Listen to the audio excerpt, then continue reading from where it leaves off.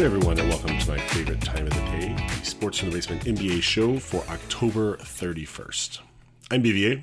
Today we're going to talk about the revolving door of the Cleveland Cavaliers. We're going to review tonight's action on the court, and we're going to talk to my friend Mazen about his early season observations. So let's get started by focusing on our lead topic tonight, the Cleveland Cavaliers. Sunday, the Cavs lost at home to the Knicks by 19 points. It was their third straight loss, and certainly an embarrassment for the team most expect to come out of the Eastern Conference. A longer lens reveals they've actually lost 4 of their last 5, and the one win was over the lowly Chicago Bulls in a close game with one of the league's worst teams. They've so far played a schedule rated in the bottom third in toughness, and they're below 500. Their defense is one of the bottom 5 in the league. This is not good. This summer was a big one in Cleveland. They traded away Kyrie Irving for a collection of pieces, including Isaiah Thomas, who's injured, and a draft pick. So they haven't really been able to make that up. And in IT's absence, they've fortified the point guard position with Derrick Rose, the off-injured spark plug scorer, most notably of the Bulls in the past, and Jose Calderon, an older floor general who can be wily but isn't going to lead your team anywhere. Elsewhere, they've added Jay Crowder, giving him some inside toughness, admittedly. Dwayne Wade, who's looking for a fountain of youth. Jeff Green, a miracle man who sort of plays the stretch 3. Role players. This has been the makeup for the past couple years, though. LeBron supported by Kyrie and Love up until the summer, and buoyed by a cast of those role players. Who could forget such hits as Deli and his wily scoring and maybe a little dirty play? Or Timofey Mozgov in the Twin Towers with Tristan Thompson. Or Richard Jefferson coming back from the dead. Or Darren Williams looking for a redemption tour. It's October. It's early. But this is who this team is. And we've seen this before from this team. But this is who they are. Last year, during the season, they had the same problems, and they went out and picked up Korver, who's now one of their main shooting guards. Picked up Darren Williams, who was looking for a redemption, as we mentioned, and others. They've pushed aside the strategy of youth for the strategy of experience, mostly because they haven't had a whole lot of youth.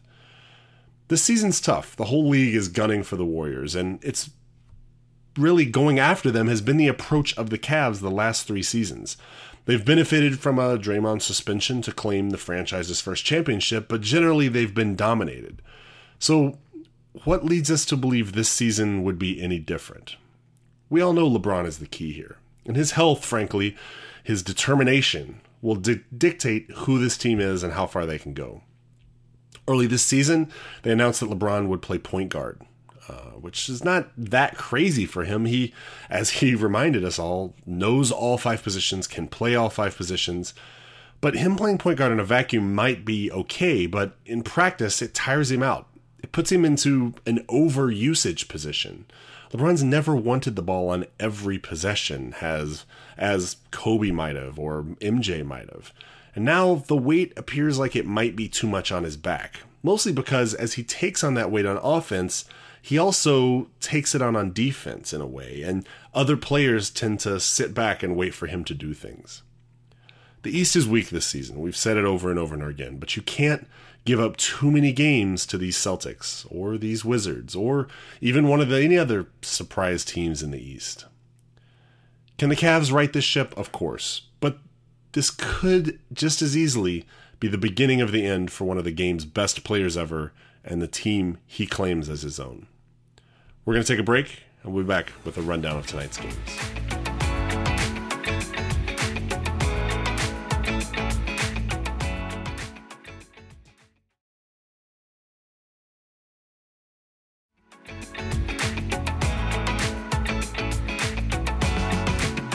Welcome back. Let's take a look at the action on the court tonight. We start with San Antonio at Boston.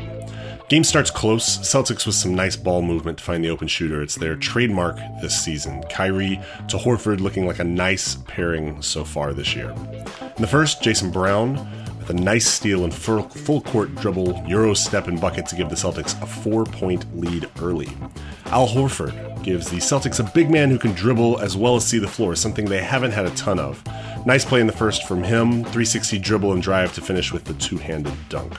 Starting the second quarter, Rudy Gay. Spurs, they've picked up Gay and it's really been a win for them. He brings the ball up and hits the early shot clock three.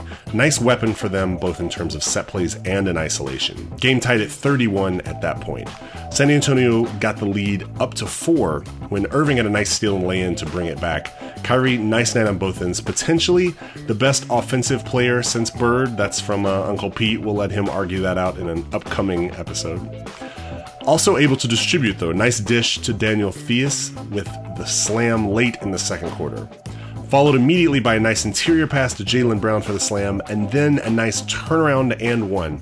Celtics' run at the end of the half was all Kyrie, and they took a 5-point lead into the half. Second half, the Spurs really spent some time trying to get back in the game after the Celtics made a run. Bryn Forbes found Brandon Paul in the corner for a 3 and 1 to cut it to 9. The next play, Rudy Gay from the same spot cuts it to 6. But the Celtics were able to respond and close out the quarter, including a Marcus Smart 3 at the end of the third to stretch the lead to 13 as we go into the fourth quarter. Boston really controlled the fourth from there, including a nice Rozier step-back 3 and an Al Horford putback to close things out. Kyrie Irving finished with 24.6 assists, Jaylen Brown with 18, and Al Horford with 14 and 13 rebounds. For the Spurs, Aldridge had 11 and 5 rebounds, and Gasol had 11 and 8 rebounds. Boston wins 108-94, snapping an 11-game losing streak to San Antonio. Orlando at New Orleans. In the It's Too Early stat of the night, the Pelicans are over 500 for the first time in over 3 years, and that would only last so long. Davis came out of the gate on fire, though, shaking defenders to the ground and hitting the fadeaway jumper early in the first. Evan Fournier, who's been key to the Magic's early success, responded with a shooting touch of his own from deep. Into the second quarter, Aaron Gordon hits from deep. Really, Gordon seems ready for a breakout year if he can stay at it and can stay healthy this year. For the Pelicans, Jameer Nelson, a huge pickup from them, so it's going to play backup point for them. Nice night from him, setting up shots as well as hitting them. He's just been so great for this team who was desperately in need of another guard. Davis continued to be dominant inside through the second, cleans up missed shots and owns the paint on both ends of the floor. Pelicans take a 4-point lead into the half. Magic respond, though, in the second half, opening up with a 10-0 run, including a Vucevic turnaround that highlighted really some shoddy defensive effort from New Orleans. Pelicans don't give up, though, and Davis took more of a controlling interest in the offense. He distributed to Jrue Holiday inside the lane after pulling the larger defenders out. Late in the third, Fournier lit up again from deep, but Mo Spates took over with threes from all around the arc. In the end, the game wasn't really that close, and the Orlando shooting proved to be too much for the Pelicans. Fournier with 20, Aaron Gordon with 17 and 7 rebounds, and Mo Spates, as I mentioned, 18 points, 5 rebounds. For the Pelicans, Anthony Davis finished with 39 and 10 rebounds, and Cousins had 12 and 12. Holiday with 11 points and 8 assists, but had 6 turnovers, and Orlando gets the win 115-99, keeps them atop the Eastern Conference at 5 and 2. Charlotte at Memphis. Memphis with the league's best record coming in, hosting the surprising Hornets. And Gasol dominant early on. Slick pick and roll. Two-man action has really been something the Grizzlies have exploited other teams on so far this season. And it works with Gasol, works with Brandon Wright. Really something that they've mastered, and they know how to take advantage of some advantageous matchups. Midway through the second, Chandler Parsons hit a 3 over Kemba, giving the Grizzlies a 45-34 lead. Kemba would respond, though. Takes a steal from Gasol on the switch. Kemba streaks up the floor, got a contested layup to bring the Hornets back within 1. Mike Conley came up big on the other end, though, driving to finish the second, driving to the hoop, gets the foul, gives the Grizzlies a 57-51 lead at the break. Grizzlies came out hot to start the third. Gasol with a wide-open 3, stretched the lead to 11 after about 4 minutes, and Conley drives in with a nice floater the next time down to take it all the way up to 13. The Hornets fight back, though. Malik Monk with a nice 3 to bring it to 7. Kemba with the drive and one gets it to 4, then a jumper to get it to 1 after some back and forth.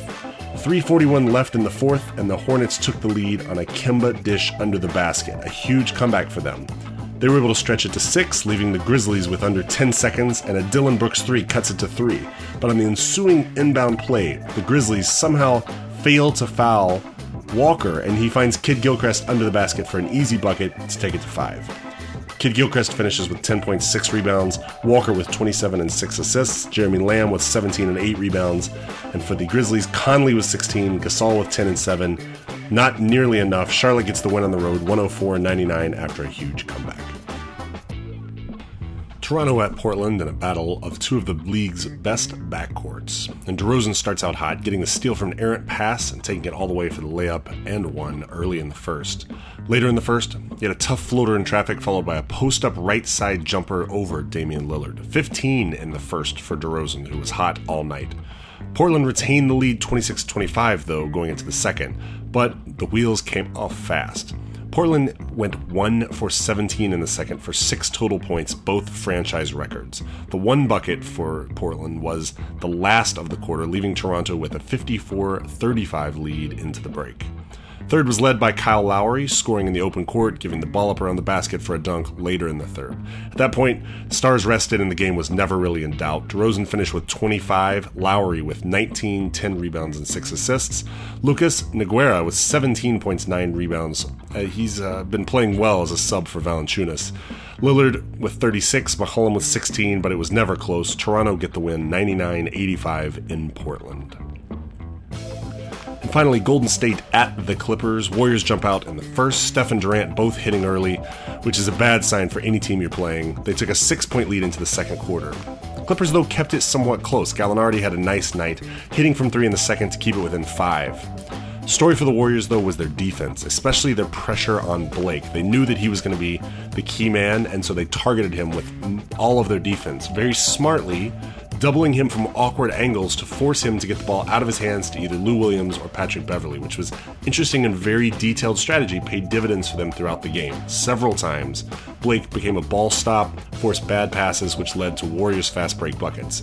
You're not going to win when you do that. Anytime you can stop that fast break from the Warriors, you have a chance, but if you're giving them up based on turnovers, you're doomed. 74-57 Warriors going into the half. The third belonged to Steph Curry, who really seemed to find his stroke from distance and was able to really distance them as a team, not only from his shooting, but also finding open teammates. Into the fourth, 107-86 Warriors, and the rout was on. Curry finishes with 31 points and 6 assists in 30 minutes. Durant with 19 and 7 rebounds. Draymond Green, 16 points, 9 rebounds, and 6 assists. Blake for the Clippers, 16 points, and Jordan with 10 and 11 rebounds. Warriors get the blowout victory, 141-113, to slow the impressive start from the Clippers. Elsewhere tonight, Minnesota 125, Miami 122 in overtime. Teague with 14 points in the overtime period was the difference. Denver 110, New York 116. Porzingis, a career-high 38 points in New York's third straight win. Philadelphia 115, Houston 107. The Sixers shot 55% from the floor and had 27 assists in the surprise win in Houston. And Dallas 89, Utah 104. Gobert with a huge night, 17, 12 rebounds, and 6 blocks. Let's take another break, and we'll come back to talk to my friend Mazen. Stay tuned.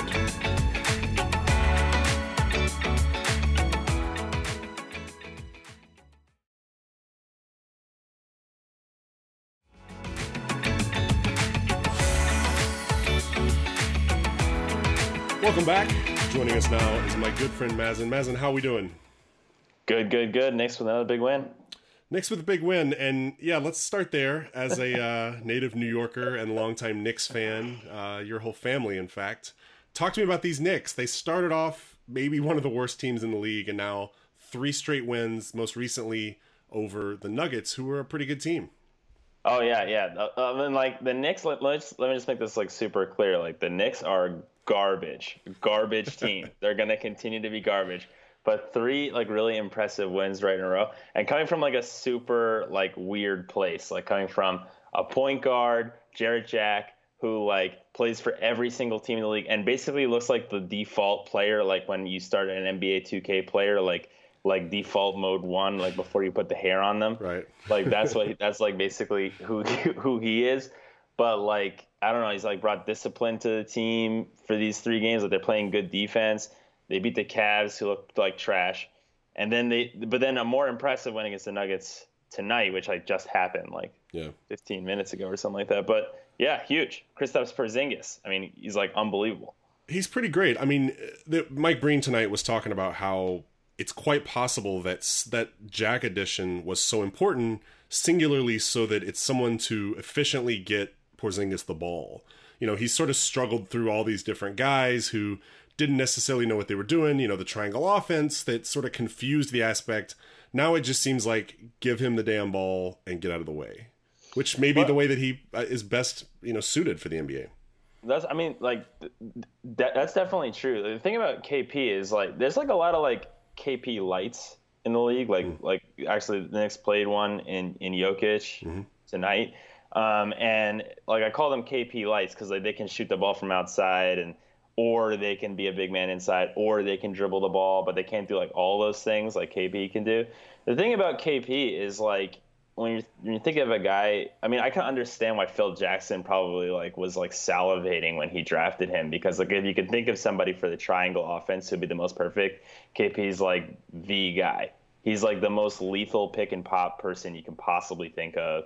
And if you switch, he's just going to wreck the guard. And if you don't switch, he's just going to end up shooting over the guy who's supposed to be a center, but actually is 4 inches shorter than him. He's just incredible. He's a unicorn, and I'm going to argue he's a top 5 player in the NBA right now. Yeah. So let's talk for 1 second. So let's play rank the unicorns, right? So we'll start with Dirk on his way out. We'll throw in some Anthony Davis. We'll get a little Embiid because he's got a little ball handling, can take it to the hoop, can shoot the long shot. We'll get some Jokic, who you mentioned.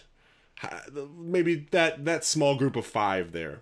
If you're saying KP's top 5 in the league, which we'll get to in a moment, talk to me about those 5. How would you rank those 5 in terms of the battle? You're going to include Boogie, though?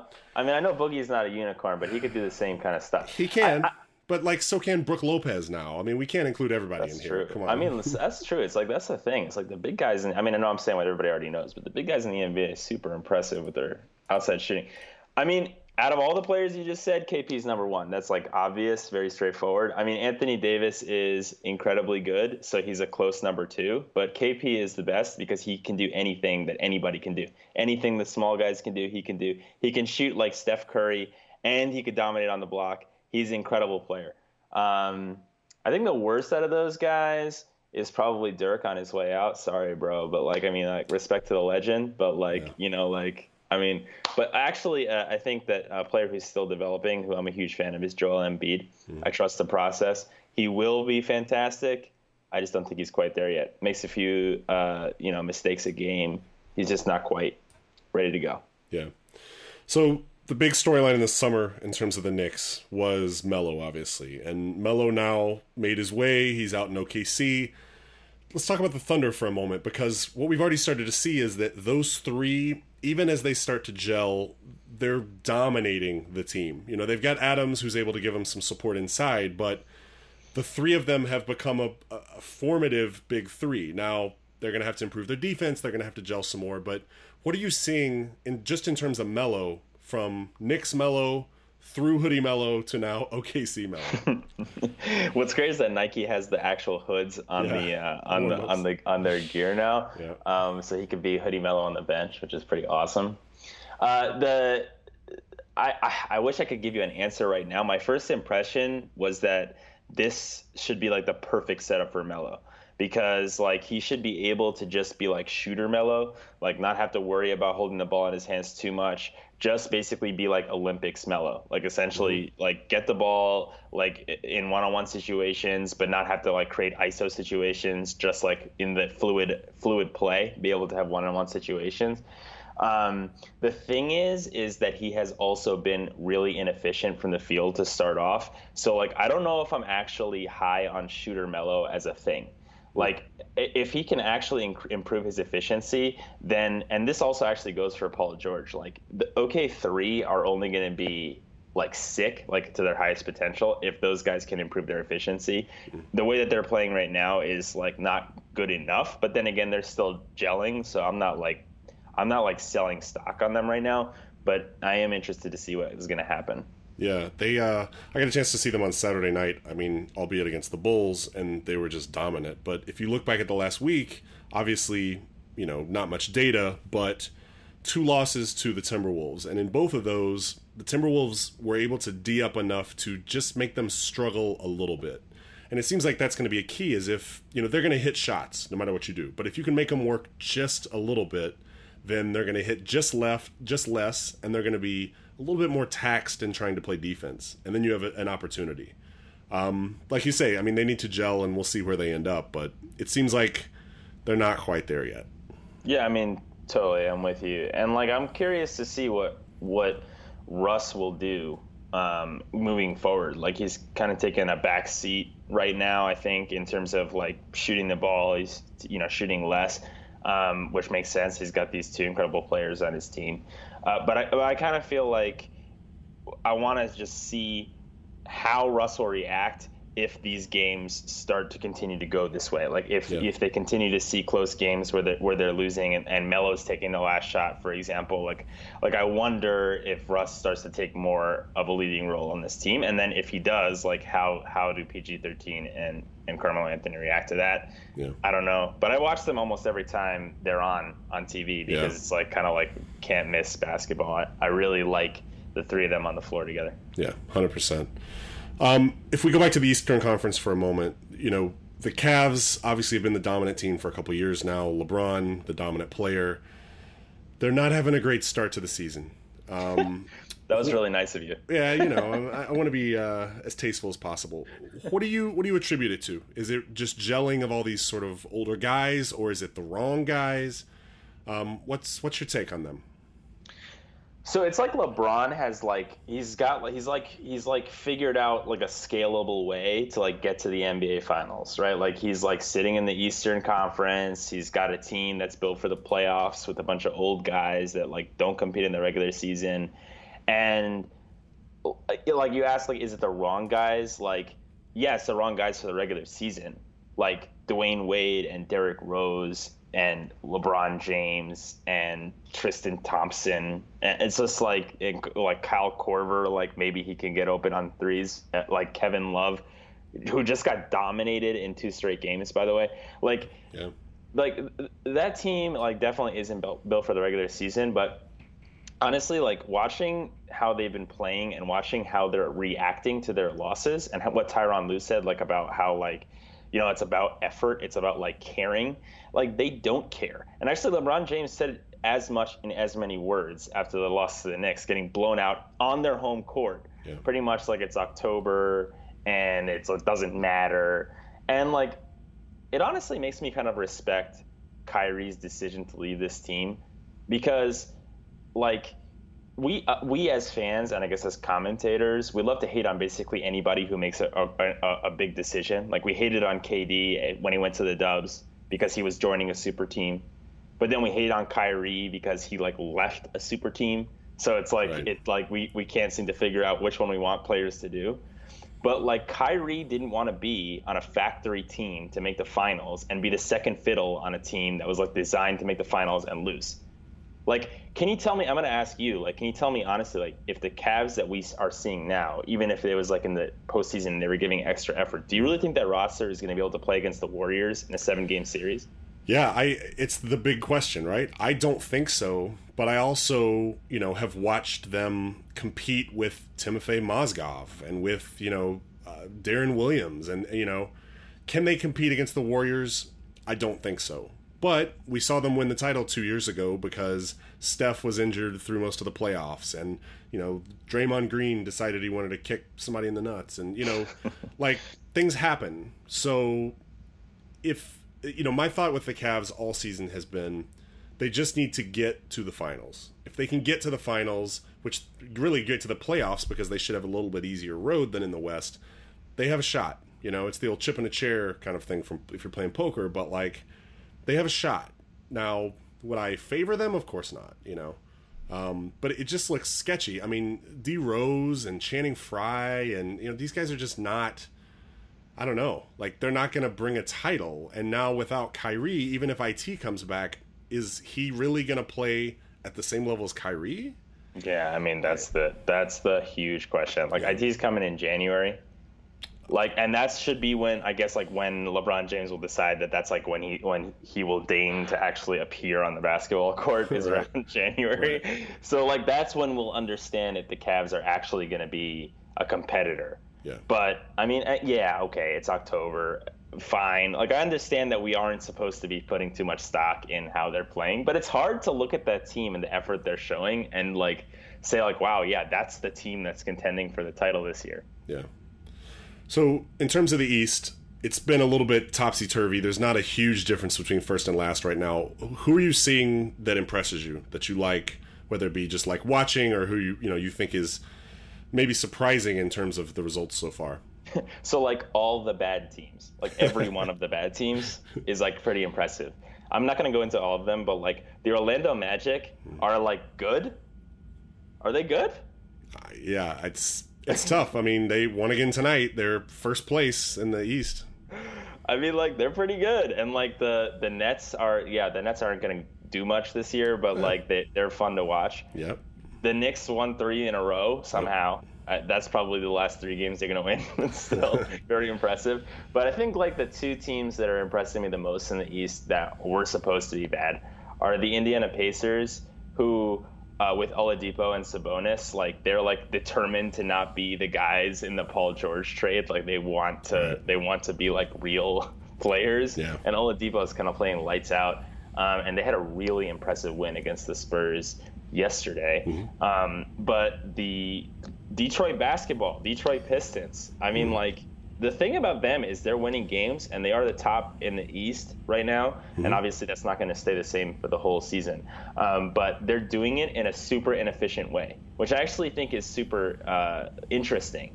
Like they have their starting lineup, their starting 5 is at a negative differential in points, and like they're not gelling. Like the players individually have like okay stats. But then, like, the team stats, like, when you look at the starting 5, are, like, not very good. And they're getting down in games, but they're coming back. Like, they, like, are showing grit, and they're, like, coming back and winning games. And so, like, it raises the question for me. It's, like, does that mean that they're, like, actually bad and they're just getting lucky? Or does it mean, like, they actually can gel and maybe they can continue to win games a little bit more consistently? Like, I kind of feel like the second option is true, like just based on like my own feeling when I watch them play. But anyway, keep an eye on the Detroit Pistons. Yeah, I always felt like they could go either way. You know, it was when they were committed, especially on the defensive end, Drummond in particular. You know, when he was into it, he could pretty much take just about anybody in the league. He has the talent, but he'll just tune out and not care what's going on, take possessions off. You know, he and Jackson have an opportunity to be a nice, you know, pick and roll duo as an example, but that's right. they like you, as you say, you know, they don't seem to want to gel. And now it's become this, you know, island of misfits that are sort of scoring and leading them to victories. I mean, I would agree with you that they're probably not going to stay in first place, but it's an interesting look, you know, and it's nice to see them, you know, be 7 games in and have 5 wins. That's a big deal. Yeah. So it's one of those things, like, are the wins going to translate to more wins? Right. Like, what you just said about the team not gelling, it's, like, totally true. And if they were losing games, that would probably be the death knell, nail in the coffin. Yep. Like, Stan Van Gundy's not going to be able to run that team. Yep. But if they're winning, like, does that just, like, translate to more W's? Because, like, now they're just going to gel because they feel like they're winning? Like, I don't know. Like, I feel like you gotta watch them. Yeah. Mazen, thank you so much. It's great to have you, and we'll talk to you again next week. Hey, go Knicks. With that, we want to thank you for joining us, and we look forward to being heard tomorrow. Subscribe on iTunes, TuneIn, SoundCloud, and FeedBurner. Follow us on Facebook and Twitter. And if you want to be part of the show, you can email us at nba@sportsfromthebasement.com. Have a great day, everyone.